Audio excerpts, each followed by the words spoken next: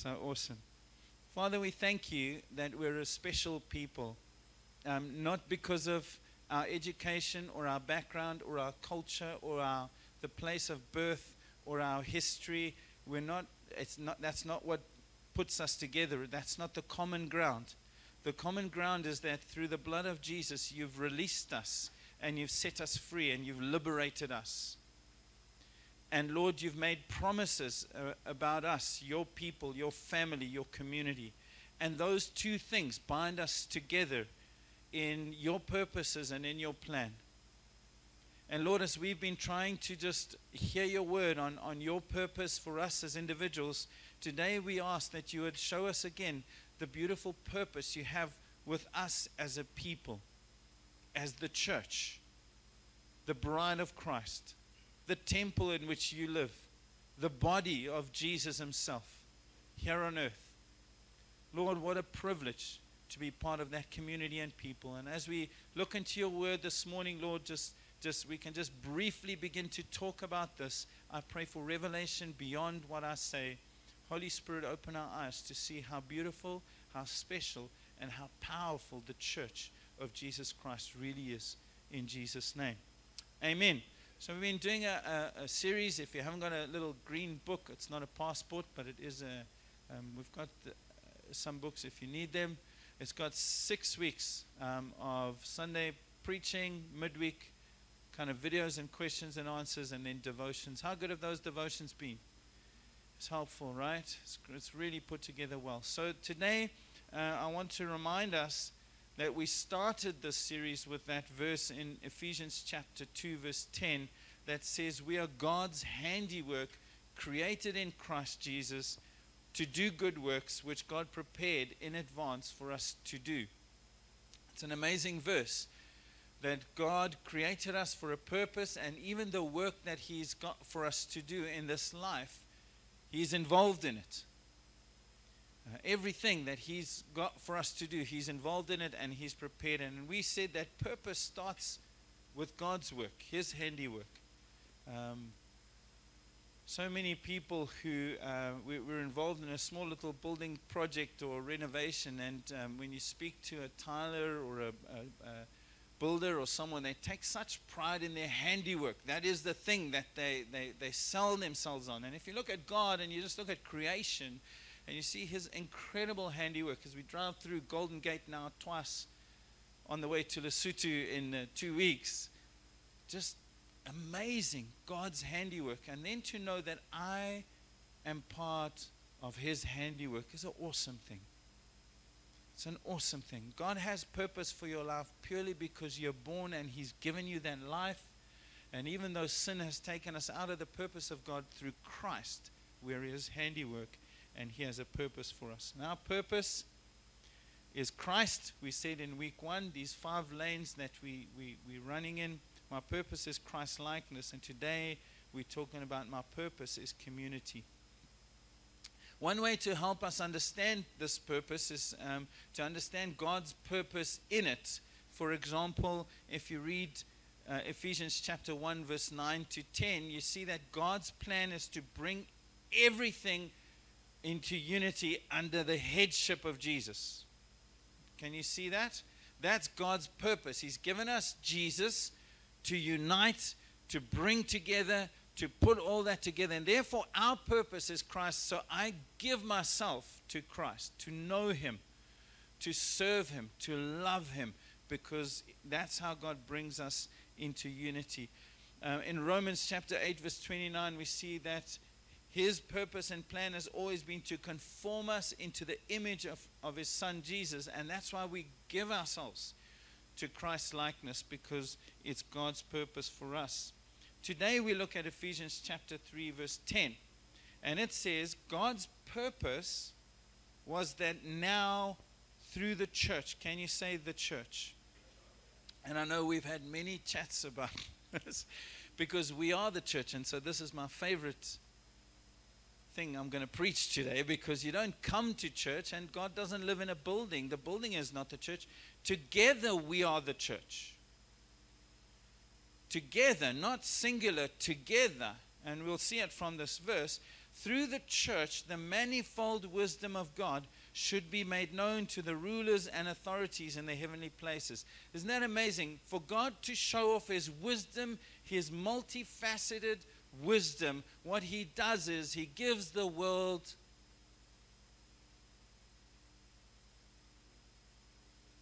well done. Letha's listening. He gives the world the church. And the church displays His manifold wisdom. And so we were saying, even in the prayer meeting this morning, sometimes as the church, we say, Lord, give us Sunningdale, give us Phoenix, give us Glen Ashley, give us, where are you from anyway? Wherever you're from. But I think that God has a different mindset about this. God's saying, like, you know what I'm going to give Phoenix? The church. You know what I'm going to give Sunningdale? The church. You know what I'm going to give him? Floaty. You know what I'm going to give Illovo? Momentum. I'm going to give them City Life. I'm going to give them the church. A different way of thinking about it. And as God gives the church to the world, it shows off His manifold wisdom and glory. There's two words there that's important. The first one is church, and it's the word ecclesia, which means it's a collective word. The called out ones, not the called out one. That wouldn't make sense. You can't be the church on your own. I'm the called out one. It's the called out ones. It's a collective. And so as much as we've been talking about our purpose individually and discovering it, we have to understand that there is a collective purpose for the church. And if we don't understand the collective purpose for the church, our individual purpose doesn't make sense in the bigger picture. And so that word is followed by the word manifold. And it's the Greek word, that the New Testament was written in Greek, and that word is poikikos, which means, it's actually an Afrikaans word that they put in the Greek language for some reason. But that word poikilos, which means, it simply means the multifaceted, multicolored, multi-splendor wisdom of God through the called out ones of God. And so even though we're very unique and we're individuals, there's a collective purpose that we have. And we have to understand our life in the context of that collective purpose. And one of the good ways to understand this is when you look at the history of Israel in the Old Testament. Before the Exodus, you read about individual families. Isn't it? Noah and his family. And then after that, after the Exodus, you read about the people of Israel. You read about a collective. The people of Israel. And what binds them together is those two things. One is the liberating act of God as He takes them out of Egypt through the blood of the Lamb. That's now what makes them one people. Not that they are born from a specific place, or that they're descendants from Jacob, but they are those that have been bought with the blood of the Lamb. That's what knits them together. And that gives them a collective purpose to display God's wisdom and glory to the world around them. But the second thing that gives them purpose is the promises that God makes over them. It's a beautiful thing. He makes these beautiful promises about a land of milk and honey and a future and all of this, and all the promises is what knits them together. And so it's the same thing for us. Even though we come from many different backgrounds, many different cultures, many different stories, the thing that knits us together is that we were liberated by the blood of Jesus to become one people, and the promises God has made over us for the future. It's a beautiful thing. And so today I'm hoping that we can just look a little bit at this, the glory of the church, the manifold wisdom of the church, because I think for many people today, they've devalued this sense of community. We're not talking about community in the way that the world talks about it. We're talking about Christ's community, the called out ones, the ones saved by the blood of the Lamb that carry the purposes of God. Is that all right? Hallelujah. Nice, Alred. Hey, you got competition from the back. Nice. Ah, you're a lively bunch. So,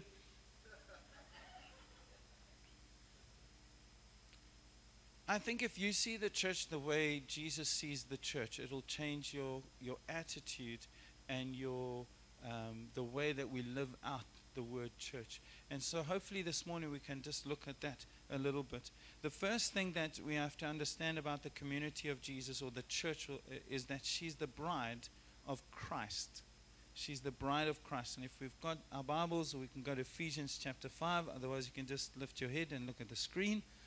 But it says, husbands, love your wives, just as Christ loved the church and gave himself up for her to make her holy, cleansing her by the washing with water through the word, and to present her to himself as a radiant church, without stain or wrinkle or any other blemish, but holy and blameless. There's a beauty that Jesus sees in the church. That if you don't see that beauty, it's very unlikely for you to invest your life into it. There is a love in the life of Jesus, and she's called the church. You know, when people fall in love, they surrender their schedules, their finances, they move it all around. I'm sure you have your own story, but when Ronald and I met, I can remember I had there was only a 50cc motorbike, and I lived on the bluff in the naval base. And that Maiden Wharf Road, you know, the trucks there, when it rains, I could almost catch a barrel. If you know what that is, if you're a surfer, you'll know exactly what I mean, as I'm riding next to it. But I would do that road. I don't know how many rail crossings. Go and visit her, chat till 2 in the morning. Get on the 50cc. Took me 2 minutes to get to the bluff on that thing. It got up at 6 in the morning, go to work. Just your time, your schedule, your everything changes when you fall in love. And I think sometimes when we look at the church and we don't understand that actually this is the bride of Jesus Christ, we don't see the value the same way that Jesus sees it. Isn't it amazing? I was talking in Lesotho to it's a funny story. I was talking to couples about marriage. And as I finished pouring my heart out to them, they all stood up. And one lady literally smacked her husband behind the head. And she said, this is a true story. She said it was a mosquito.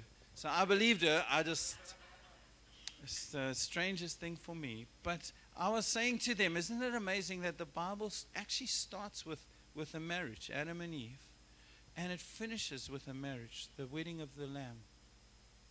And the Bible is a love story between Jesus and the people that he loves all the way through. And if church for us is not, if we don't see it in that way, we'll never invest ourselves, we'll never value it. Jesus is not committed to the church because he has to be. It's because he wants to be committed to her. There are 4 things, you know, when God took Israel out of Egypt, 4 little things that he said there in Exodus chapter 6. And he said, the first thing was, I will take you out. He said, I will rescue you. I will redeem you. And I will take you with me. Isn't that a beautiful thing? And you see, many people write off the church because we are full of mistakes. We are. And we'll get to that in a moment. But I want to say this. Please remember, she's the bride of Jesus Christ. In Ezekiel, it's a beautiful picture in chapter 16. If we read those verses from verse 9 to 14, it says, I bathed you with water. I put ointments on you. I clothed you with an embroidered dress and put sandals of fine leather on you. I dressed you. This is Jesus or God speaking about Israel and how he treated her, his people, called out people. I dressed you in fine linen, covered you with costly garments. I adorned you with jewelry. I put bracelets on your arm a necklace around your neck, a ring in your nose, earring on your ears, and a beautiful crown on your head. And you became very beautiful and rose to be a queen, and your fame spread among the nations on account of your beauty, because the splendor I had given you made your beauty perfect. You know why the church is beautiful? Is because He makes her beautiful. He makes her beautiful. And I think the best way we can be a blessing to Jesus is to be faithful to Jesus as our bridegroom in our generation. To love Him with the same devotion and commitment that He has loved us. To respond with obedience and commitment is the way we love God. Our purpose is to be the bride of Jesus. And I just want to remind us of that this morning. Amen. The second thing that's amazing about the church is that actually the church is the temple of God, and we see that in Ephesians chapter 2. And so I'm saying to you, your purpose is not only Christ likeness, but also your purpose is community. You are created, you are made for this, to be part of the community of God's people.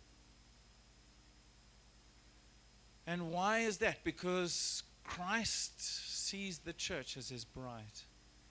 And we might look at ourselves and say, well, Lord, what is there to us to attract you? I don't know.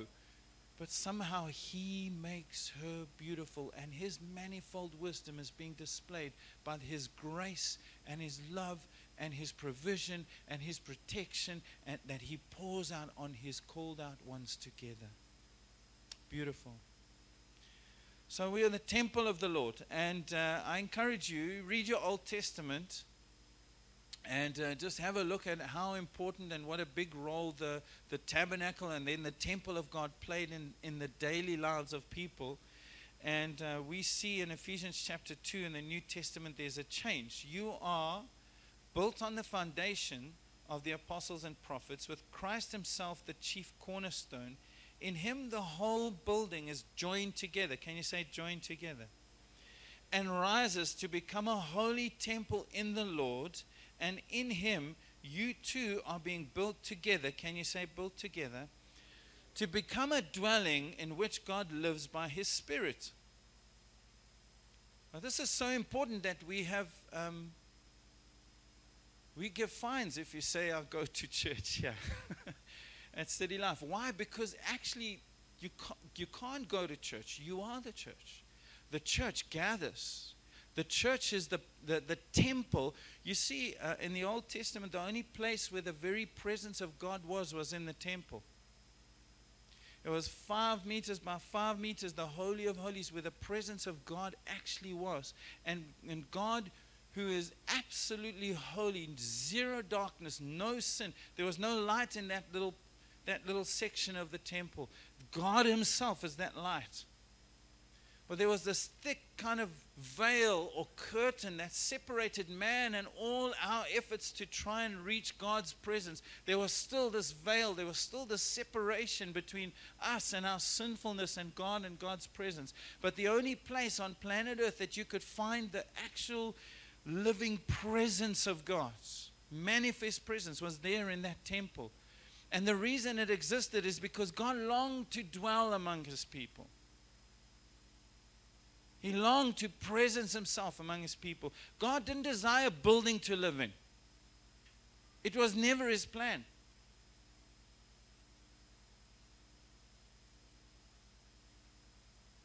When Jesus came, things began to change.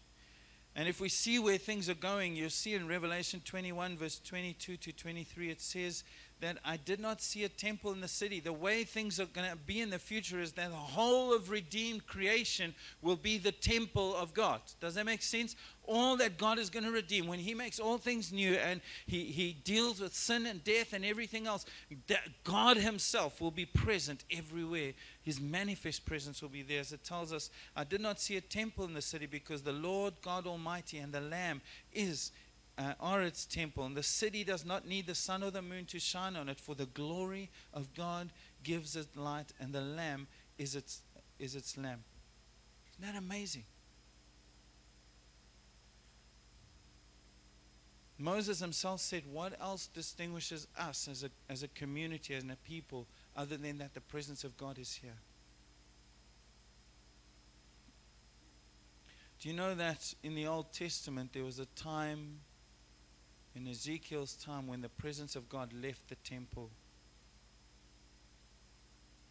And during Jesus' ministry, they were busy rebuilding that temple. You can remember that in John chapter 2, verse 20.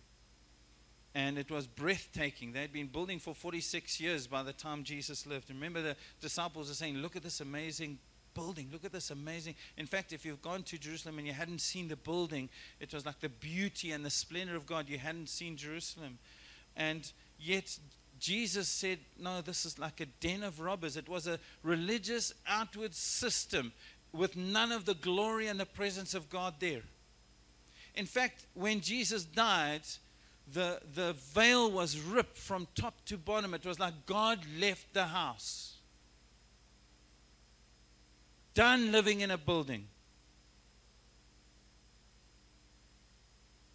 What's amazing is that they must have sewn that curtain together and hung it back because, it was that temple kept operating till 70 AD when the Romans actually came and plundered Jerusalem. It's just holding together a shell of religion with nothing of the glory and the presence of God there.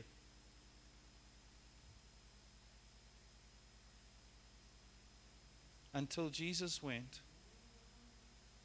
after the resurrection, went to the Father, and the Holy Spirit came, and the presence of God is now in the people of God.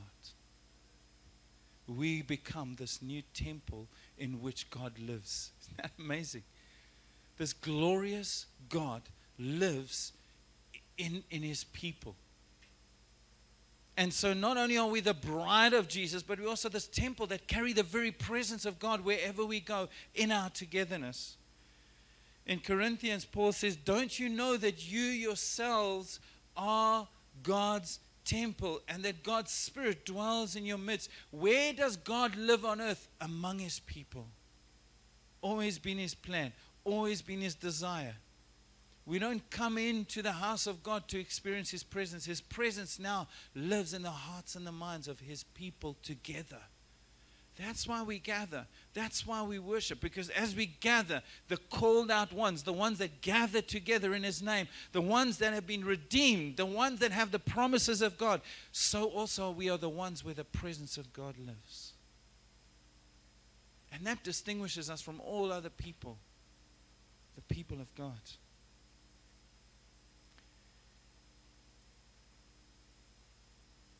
We need to see the church like that again.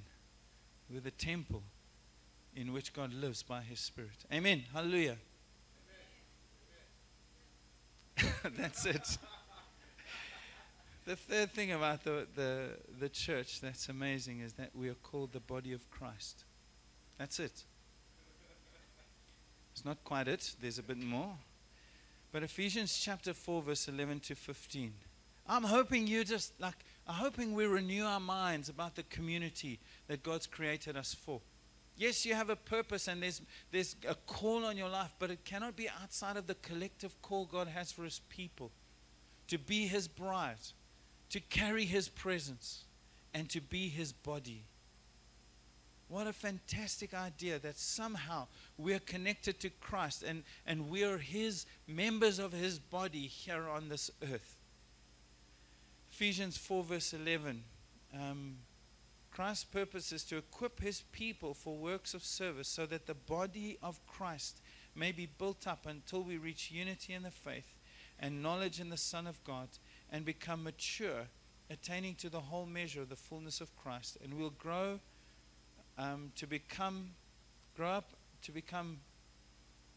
we will grow to become in every respect the mature body of him who is the head, that is Christ. Do you know that when, I'm just ignoring that, that's old. That's so yesterday. And you put it on the screen as well, so I'm not looking there. When Paul persecuted the church, can you remember that? And on the way to Damascus, he had letters he was pulling people, anyone who belonged to the church, it says that he would go with letters to take them, put them into prison. And then Jesus knocks him off his donkey. Remember that? And he says, Saul, Saul, why are you persecuting?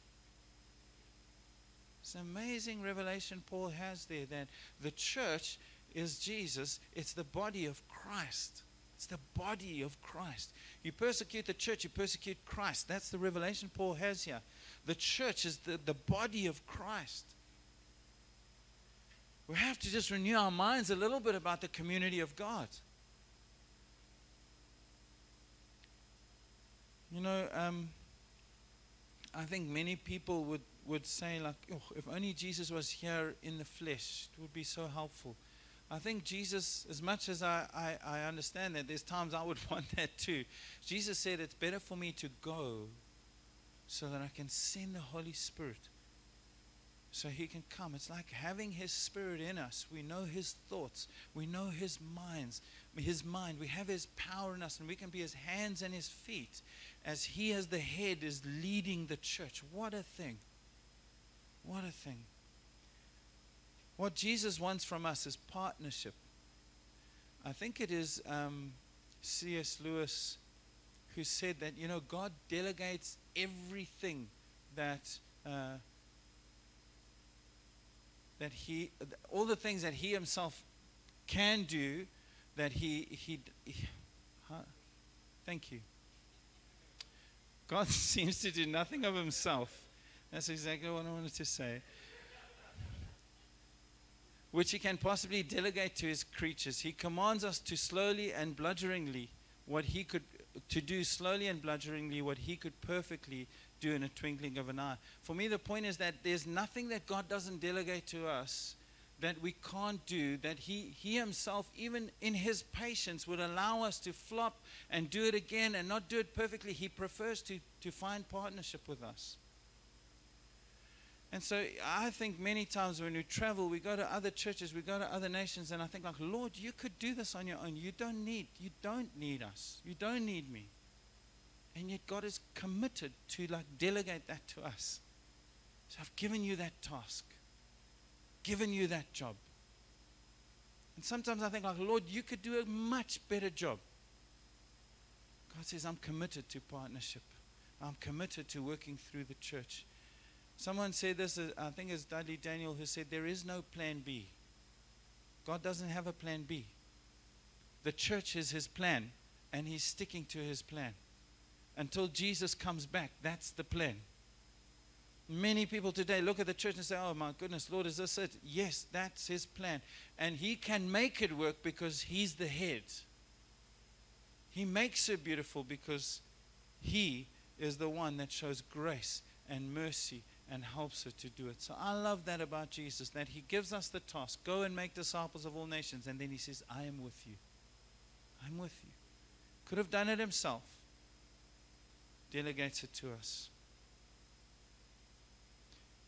So what's the implications of this? And there are many other pictures of the church that you can look at in the Bible, but for me those are so crucial to understand that we are the bride of Christ. He's coming back for a radiant bride. We're the temple. We carry the presence of God. We're the body.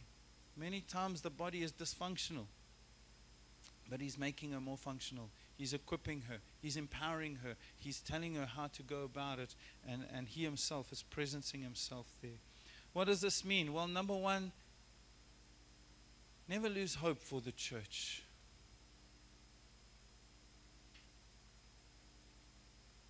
With all her failures and all her flaws, I want to say he's at work in her. He's committed to her. And when you're discouraged by her failures and flaws, I encourage you to lean into the inexhaustible love of Jesus for her. You know what I mean? I know people are disappointed by the church. Number one, I think our picture of the church is incorrect. But even if we are disappointed by the church, we lean into Jesus, and the fact that he so loves her, that he shows grace to her, he goes and finds her, he brings her back, he restores her, he loves her, like we read in Ezekiel, he cleanses her, he makes her stand. He makes her stand.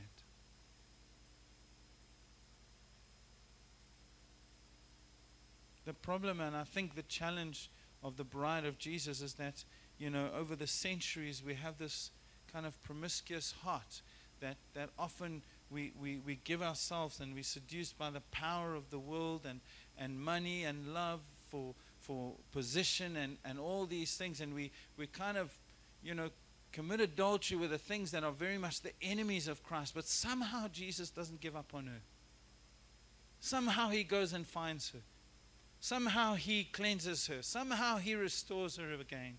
It's a beautiful thing. And for whatever reason, whatever beauty he sees in her, if we understand that she's his bride, I think we can see that beauty also and value the church the way he does.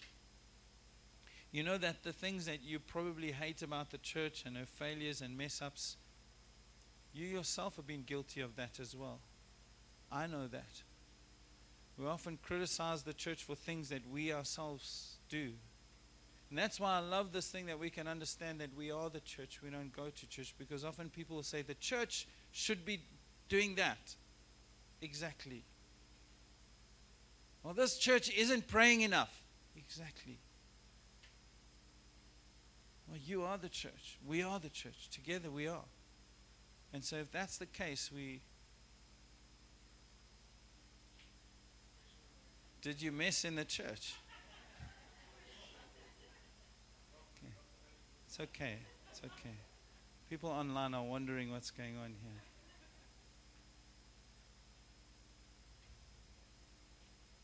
It's amazing, hey? It's amazing. For us, we've had the privilege of traveling to all kinds of places. And whether there's 5 or 6 people gathered in a small hut in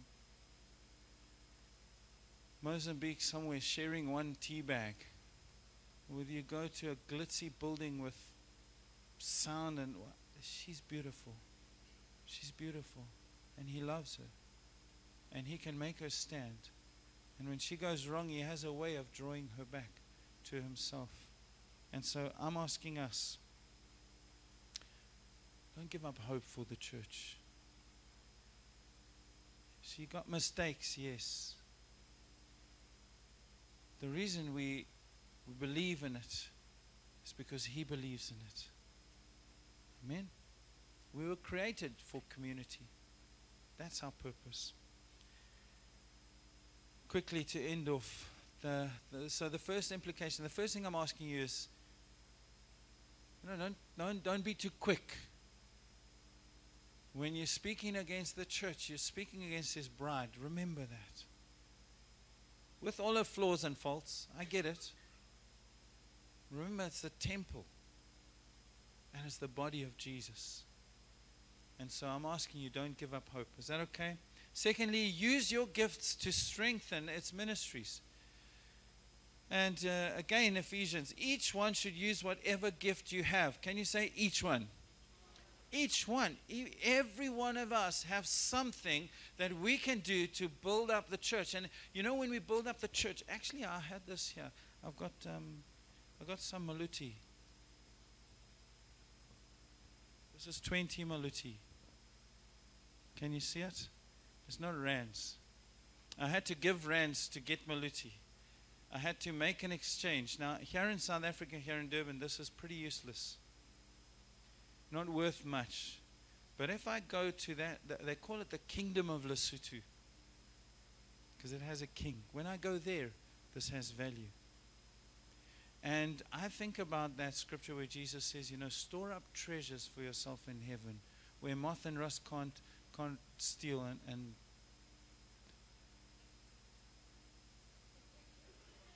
can't steal and destroy. I got home late last night. I think to myself, the way that we exchange what's temporary for eternal is often when we love the things Jesus loves. And when you love the church, and when you serve the church, and when you build up the church, you're building up the very body of Christ. In fact, the scripture says, not even giving someone a glass of water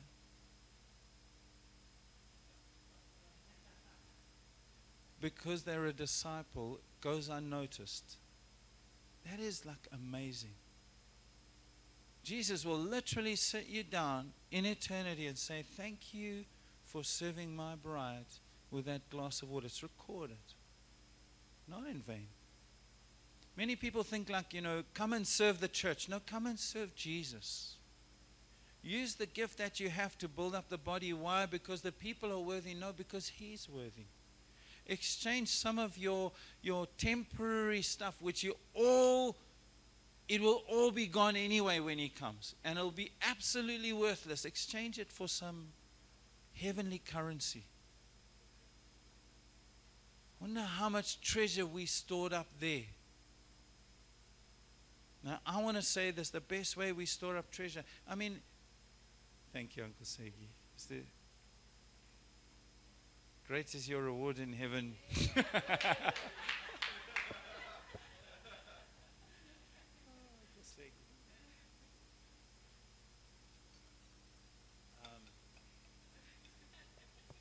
Great illustration.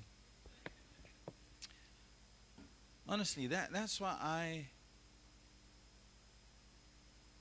we've seen His bride at her worst, at her ugliest, behaving unlike Him, not following His ways. We've seen that. If you're put off by that, I think we've got to renew our minds a bit. He's committed to her. Got no plan B. She's beautiful to Him. And we don't see the people, we see Jesus through the people. And so I really want to encourage you. This scripture says each one of us has something we can give, that together we can show the world the manifold wisdom of God and the glory of God in His people. Relationships is beautiful. Community doesn't happen. I am on a community group. No, not all. Without Christ as the head, and without us having the same history where we rescued and we have the promises of God over our lives together, there's not much that unifies us. We go back to our culture, our language, what we think people should become like us, and then we can be community. But in the church, it's amazing. I go up to Lesotho yesterday, and that friend of mine, who's a Basotho man, his son lost the baby on, when did we drive up? Friday. I weep with him as if he's my brother. How is that possible? Outside of Christ, we have no history even. Where he stays, where he lives, we have no connection, no history. And yet we are like family together because we've been saved and we have common promises for the future. It's a beautiful thing. So I give myself to that. I want to encourage you, man. There's something in the church that also God is calling you to do. Build up the church. Use your gifts. Amen. 2 more. If we understand that the church is the bride of Christ, the temple and the body of Christ, then we don't write her off. We use our gifts to strengthen her. And thirdly, we prioritize our worship together, our small group gatherings. I want to say, get connected somehow. The reason we have teams, the reason we do things in groups is so that we can grow together.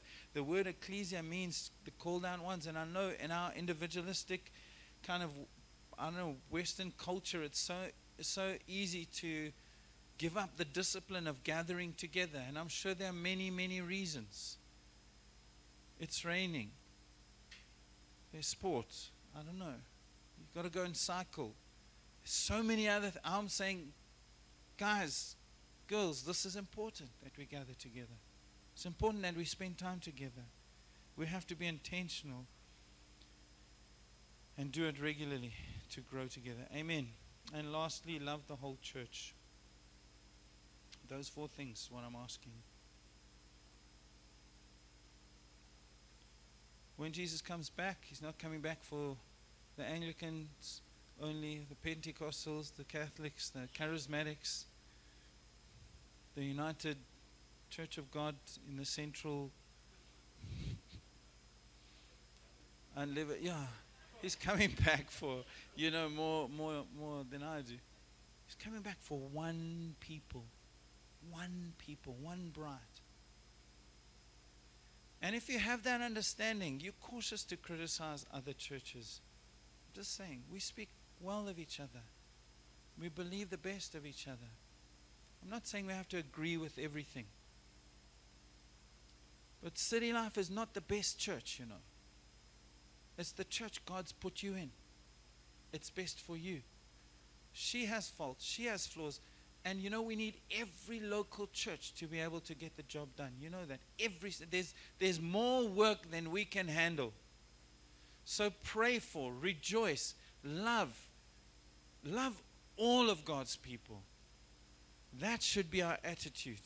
Rather than just see church as like, it's just us. Amen? We praise God for the gospel being preached in other regions, other nations. Just like this, God is doing all over the world. And we are part of that. If we have that understanding,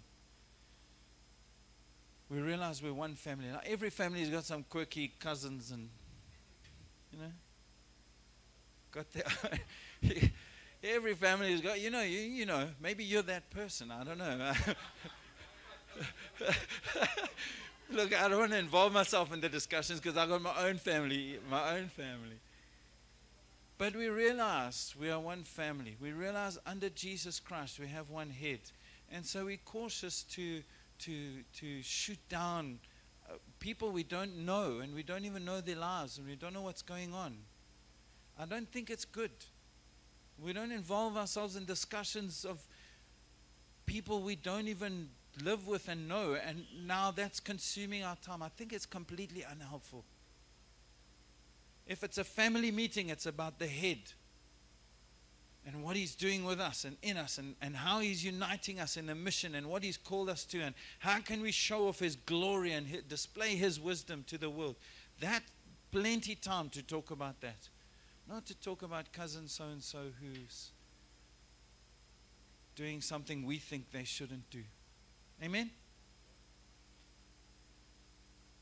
We can't float around. Let me just say this. I can't. Tonight I'm staying by Michael's place, and then I'm by Jacob's place, and then one night by Craig's place, and that's my family. You know, try that. It doesn't work. Okay, I'm coming. Maybe I'm coming. I have a family. Do you know what I mean? That's where I'm committed. That's where I'm accountable. With my faults and flaws and everything, it's not because we're perfect that we're together. God put us together. And you need to make that decision. Ask God the question and then settle in it and just move on with it. But we seem to have a culture where people are going around saying, like, what's the kids' ministry like? What's the preaching like? What's this like? What's that? And I can choose it's like we're service providers. And you want to get the best value for money. You know what I mean? I was like, it's ridiculous. It's not how it works. God puts you in the tribe of Benjamin. Good luck finding a piece of land in Naphtali. He chose. He put you. I've only been in 3 churches my whole life. Can you believe it? I've been saved since I'm 16. One, the pastor committed adultery. Disaster. Who said what? I shouldn't say who the church is. Yeah, I was just like, I'm just saying. But I got saved there. I radically saved. I got filled with the Holy Spirit. I know God can do anything. He can use anything.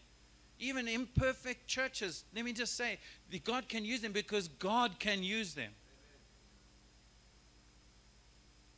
I don't move and jump until He says He's the head. That's where I stay. He says move, I move. Amen. Got to change the church culture a little bit. And say, Lord, if you put me here, there's a reason.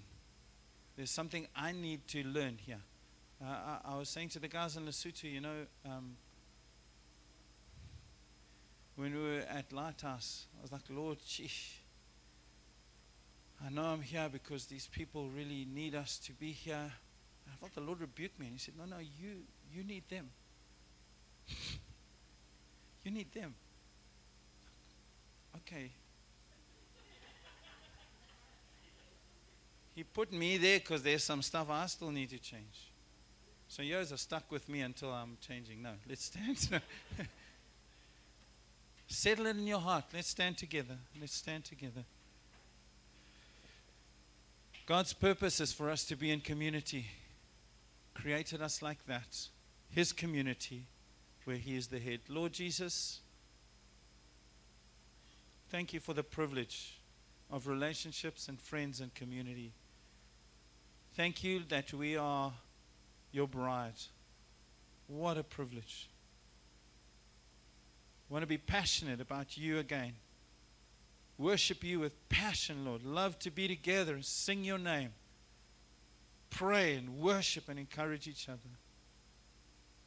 Lord, if we've written off Your bride in any way, we say we're sorry. Forgive us, Lord. She belongs to You. She stands and falls to You, not to us.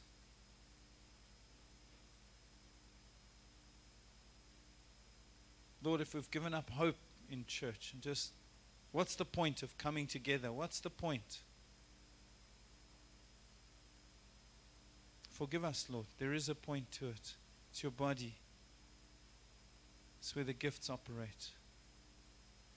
And Lord Jesus, we pray today, Lord God, will You strengthen us? Will You show Your glory to Durban through City Life? Lord, through every gospel preaching church, would You show off Your wisdom and Your power and Your ability to forgive and restore and show grace? Will You show it to the world through City Life, wherever You put us, and every community represented here, from South Beach, Lord God, to Umhloti, to inland, to Phoenix.